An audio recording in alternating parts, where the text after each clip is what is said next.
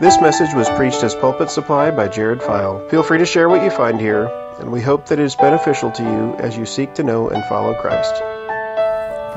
Our text in Isaiah chapter 6 is one that lifts up how high and holy that God is. Sometimes we seem to trivialize God. We talk about Him as if He were a small thing. We talk about God being our friend and God loving us, but we don't really feel the weight of how holy God is. We see in Isaiah chapter 6 the weight of glory that Isaiah experienced as he was called by God to do his ministry to the people of Israel.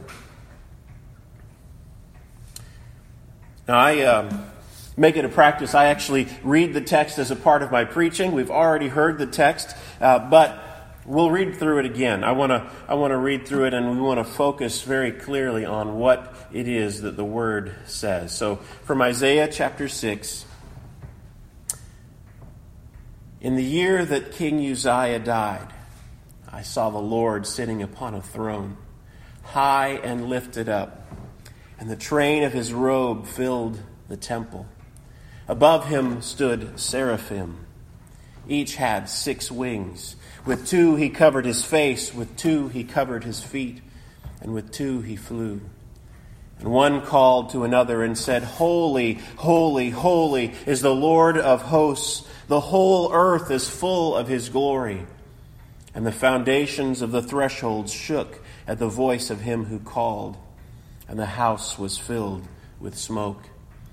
And I said, "Woe is me, for I am lost. I am a man of unclean lips, and I dwell in the midst of a people of unclean lips.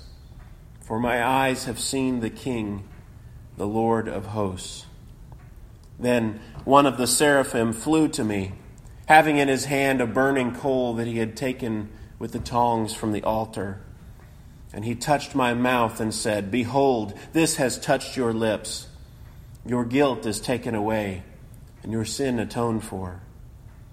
And I heard the voice of the Lord saying, "Whom shall I send, and who will go for us?" Then I said, "Here am I. Send me." And he said, "Go and say to this people, keep on hearing, but do not perceive. Keep on seeing, but do not perceive. Make the heart of this people dull, and make their ears heavy. Blind their eyes, lest they see with their eyes, and hear with their ears, and understand with their hearts, and turn and be healed." Then I said, "How long, O Lord?" And he said, "Until the cities lie waste, without inhabitant, and the houses without people, and the land is a desolate waste, and the Lord removes people far away, and the forsaken places are many in the midst of the land. And though 1/10 remain in it, it will be burned again, like a terebinth tree or an oak, whose stump remains when it is felled. The holy seed is in its stump." Let's pray. Father, I thank you for your word. Lord, give us ears to hear and eyes to see, that we may not be like the people who Isaiah preached to. Lord, help us to see what it is that you want us to hear from this message, from this, your word. Help us to hear your word. Lord, you speak as the shepherd, and your sheep hear your voice. Lord, we pray that you would help us to hear. Lord, I pray that you would be with me, a sinner. I need your strength. I need your grace to preach your word. In Jesus' name, amen. Begins in the year that King Uzziah died. Uzziah was a good king. Things seemed to be going well, but then this good king dies, and you think things are going to change.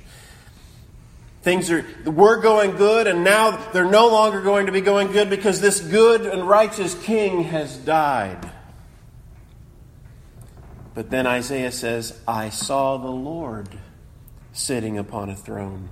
While this good and righteous king died, and Isaiah may have expected things were going to go bad, he was reminded that the Lord was sitting on his throne. The Lord is in control. And when we look at the politics of our nation, when we look at the way the world is going, we might be encouraged when things go the way we want them to, when elections go the way we want to, and we might be discouraged whenever they don't go the way we want them to. But all in all, we need to be like Isaiah, and we need to see that the Lord is sitting on his throne, and he is in control of all things.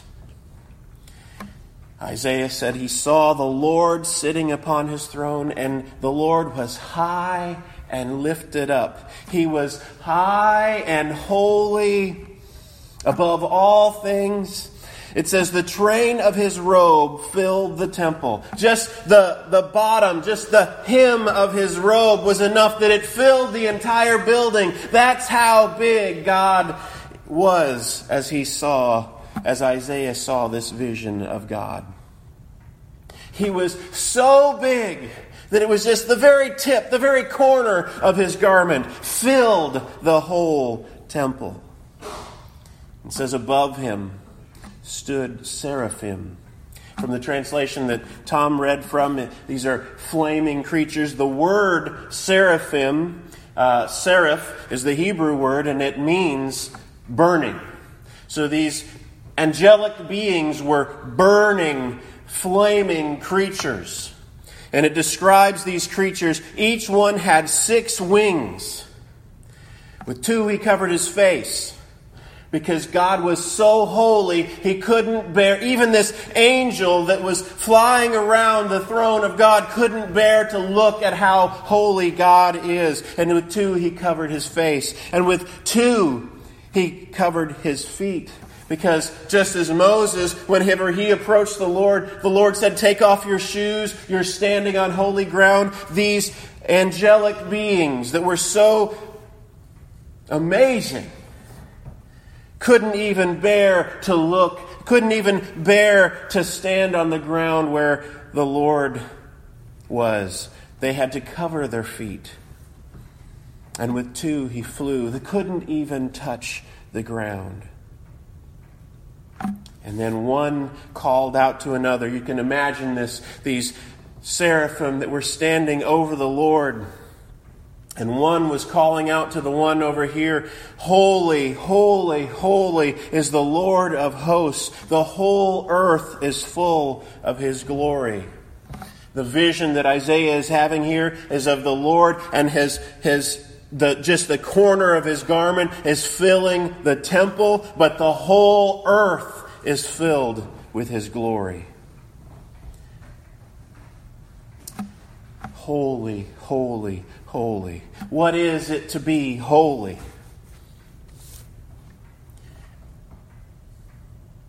We think about holiness in terms of a moral purity, something that is perfectly good. There's no sin within it. It is not tainted. It is perfect and righteous. All good. But also it is set apart. It is different. It is separate. God is so big and so glorious. He is above anything that we could ever imagine. He is I would say he is utterly different, and yet he made us in his image. And so yet we have this similarity. We can relate to God. Holy, holy, holy. When the Hebrews wanted to emphasize something to the maximum degree, they would repeat it 3 times. Holy, holy, holy is the Lord of hosts. We've sung, I'm sure you've sung before, what a mighty fortress is our God. Whenever The song says, Lord Sabaoth, his name, that is the Lord of hosts. The Lord of hosts. He is the Lord of armies. The hosts of heaven.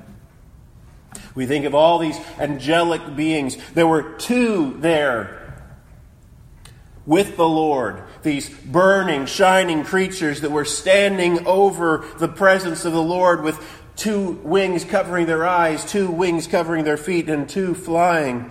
But the Lord is the Lord of hosts. There were armies of these creatures. And the Lord is in control. He just had to speak and send any of these creatures anywhere that he wants to go. He is the Lord of hosts, the Lord of armies. It says, the foundations of the threshold shook at the voice of him who called. Notice, it's not the voice of God that's calling out. He's saying the voice of this angel.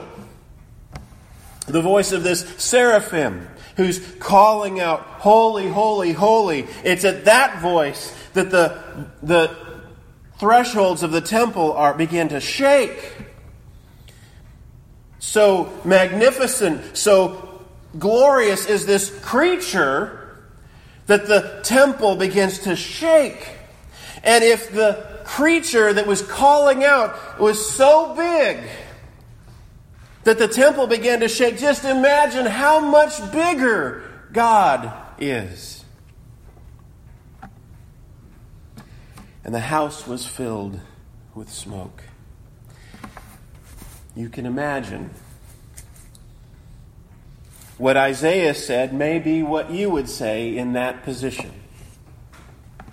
If you stood face to face with this immense, bigger than you can imagine God, who is perfectly holy and perfectly different from us, to be like Isaiah and say, woe is me.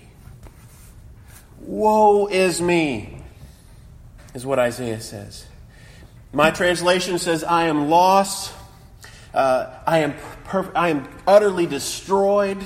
He is bowled over. He is devastated by seeing the Lord in all of his glory.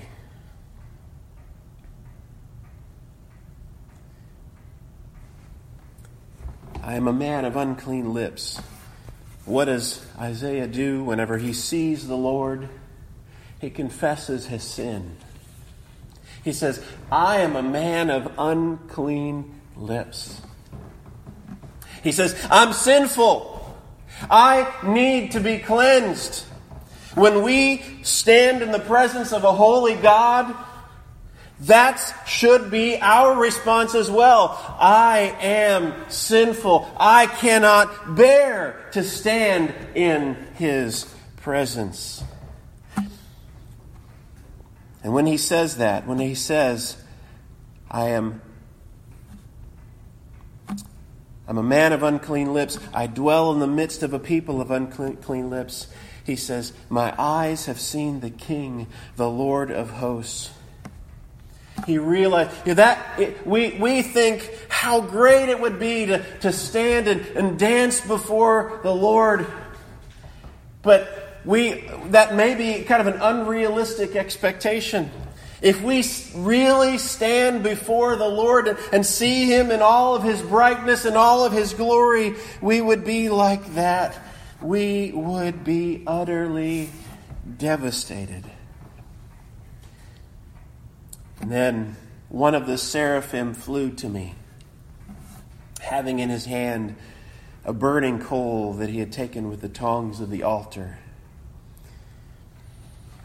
The altar in the temple is the place where sacrifice was made. Sacrifice was made in the Old Testament, pointing forward to the cross, pointing forward to the ultimate sacrifice when Jesus would give his life for us. But in the Old Testament, it was just a shadow. And they had the sacrificial system in which, on the Day of Atonement, a calf would be slaughtered, a lamb would be slaughtered. the sins of the people would somehow go upon that lamb to take away their sins. But David tells us the blood of goats and calves and lambs could never take away sin. All of those things point forward to Jesus, the perfect Lamb of God. Isaiah needed to be cleansed.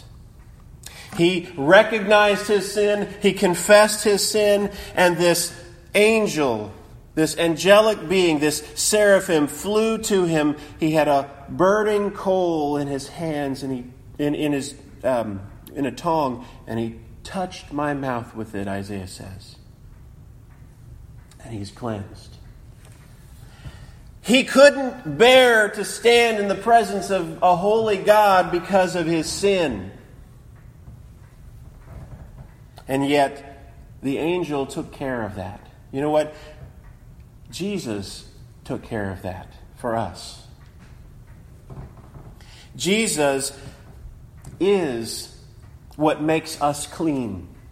What makes us able to stand in God's presence. What makes us able to be able to come to Him in prayer. What makes us able to be forgiven and to be able to be accepted as a part of His children. We have to be cleansed.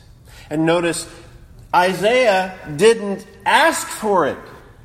He just said, "Woe is me!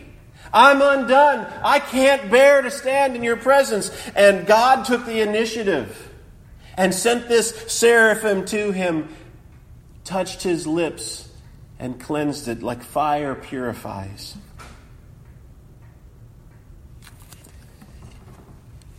He declares, "Behold, this has touched your lips. Your guilt is taken away and your sin is atoned for."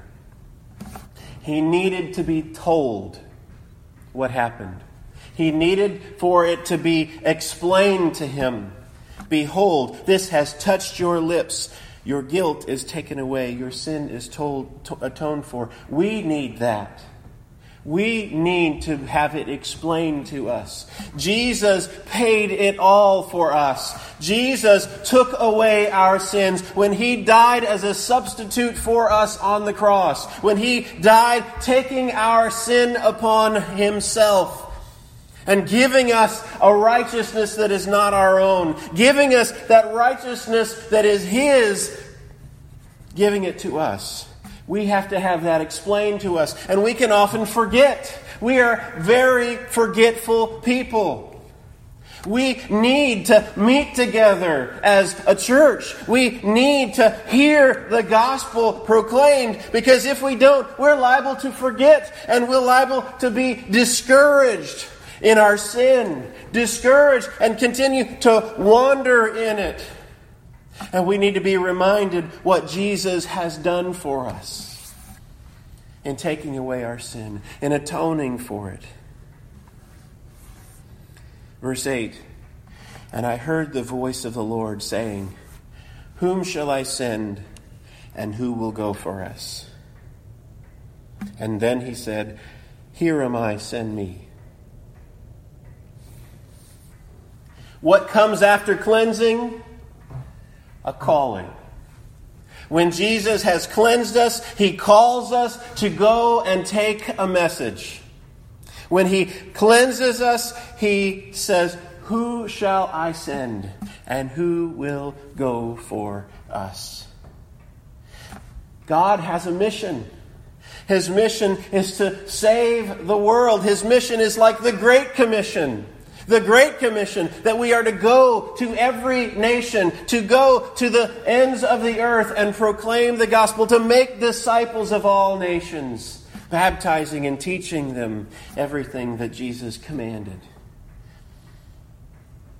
So if we've been cleansed by Jesus, He asks, who will go? Who will go? Who will take this message to the ends of the earth? And Isaiah said, "Here am I. Send me." And what was Isaiah supposed to say? is strange.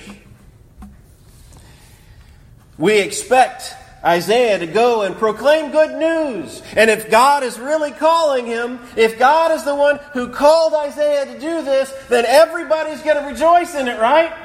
Everybody's going to hear him and think, oh, thank you, you've given us the message from our God.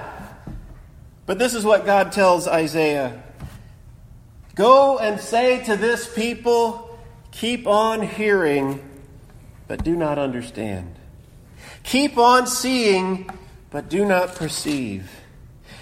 Make the heart of this people dull, and their ears heavy, and blind their eyes, lest they see with their eyes, and hear with their ears, and understand with their hearts, and turn and be healed.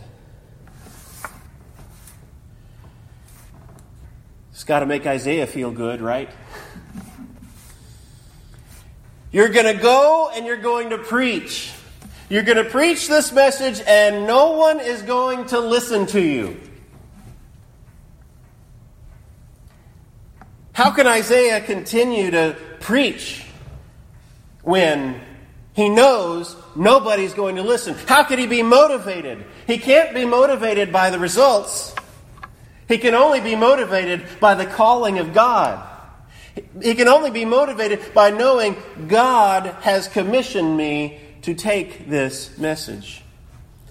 And in the same way, we ought not to be motivated by our results. Rejoice in them when we see someone come to Jesus, when we see someone through our evangelism that trusts in Christ. We do rejoice in that. But that's not what keeps us going. What keeps us going as we proclaim this message is that our sin has been taken away. That our sin is atoned for. We no longer have any guilt. What keeps us going is the fact that God has called us to join Him in sharing this message. And you can imagine if we're told, go and preach, but you're not going to see any results, we might ask the same question Isaiah does. He asks, how long? How long do you want me to do this, Lord? To preach with no results, to continue to say this message and never see anyone believe me. And the Lord says, until the cities lie waste without inhabitant. That's encouraging. And the houses without people. And the land is a desolate waste. And the Lord removes people far away. The forsaken places are many in the midst of the land. Isaiah was proclaiming at a time when God was bringing judgment upon Israel. He was bringing judgment upon His own people because of their sin. And God is telling Isaiah they're going to be taken away from this land. They're going to be taken away from this land that was promised to them and taken away and put in another land. And there's not going to be anybody left. The houses are going to just be sitting there. Maybe you've seen a community driven through it and the houses are just empty everywhere. Very, very few people left.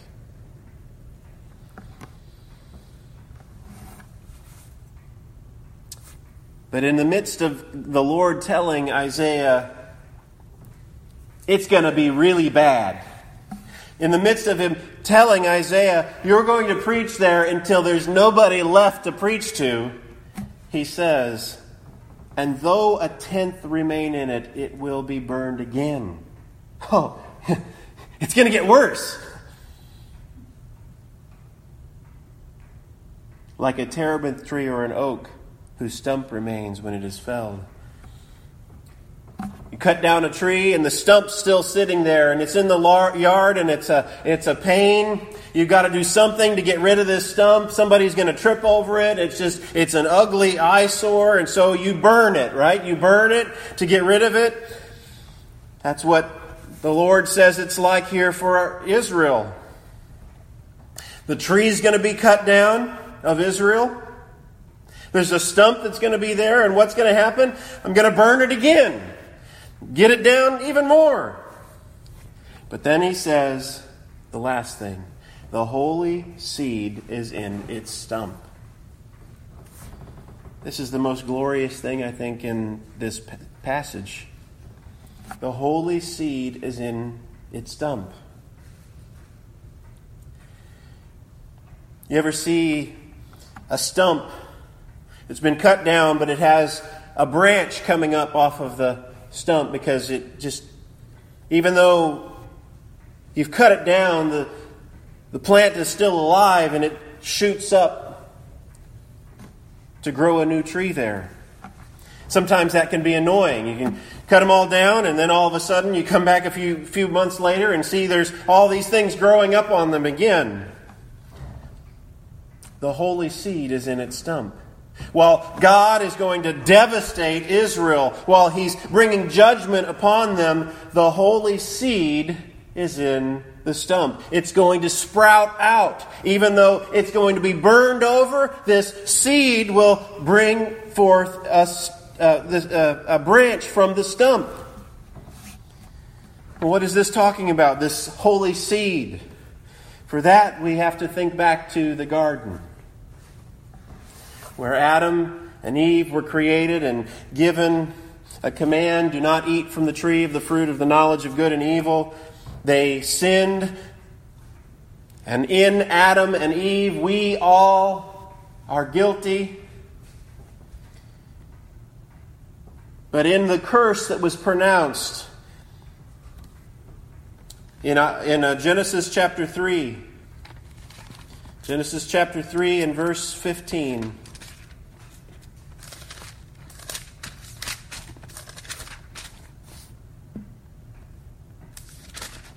it says, I will put enmity between you and the woman. And he's talking to Satan. This is a curse upon Satan.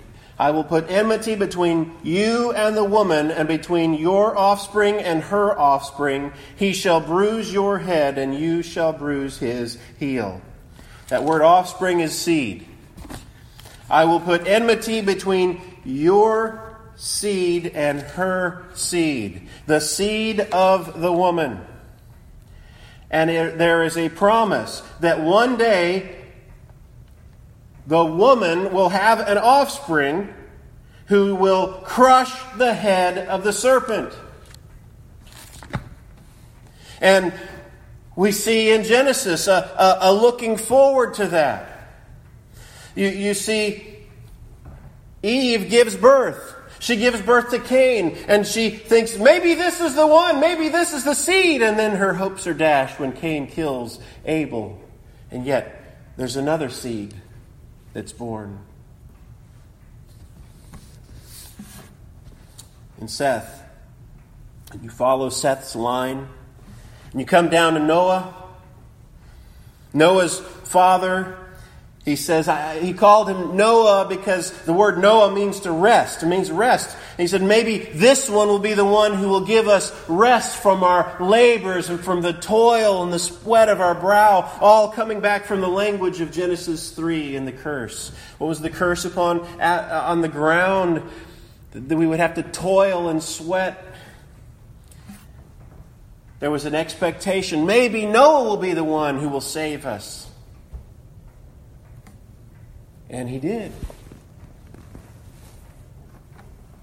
But he was only someone that pointed forward to the seed of the woman that was to come.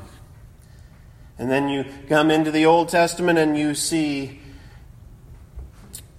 in David, there is a promise that David would have a son who would sit on his throne forever. I think this is a continuation of the promise from Genesis chapter 3. This holy seed, this seed of the woman, this one who was a son of David who would sit on his throne forever. How was God going to keep his promises if he was going to wipe Israel out? Cut it down and burn the stump. The holy seed was in the stump.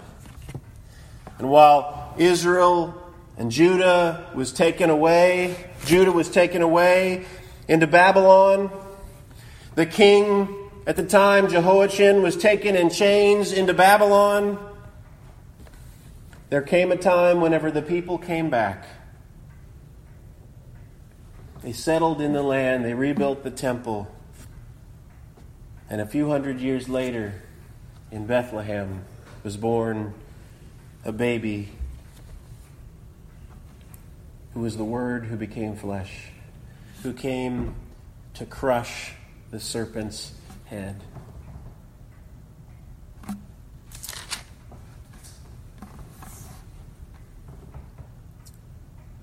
The Lord is holy, holy, holy. He is a God who is great and glorious. If we stand in His presence, we would be obliterated if it were not for the seed of the woman, the holy seed who died in our place.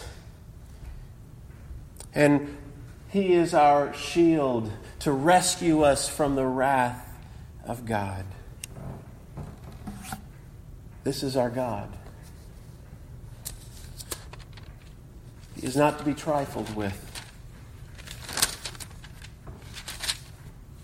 He is not to be taken for granted. He is not to be taken lightly. But He is glorious. And He is good, and He keeps His promises unto the end.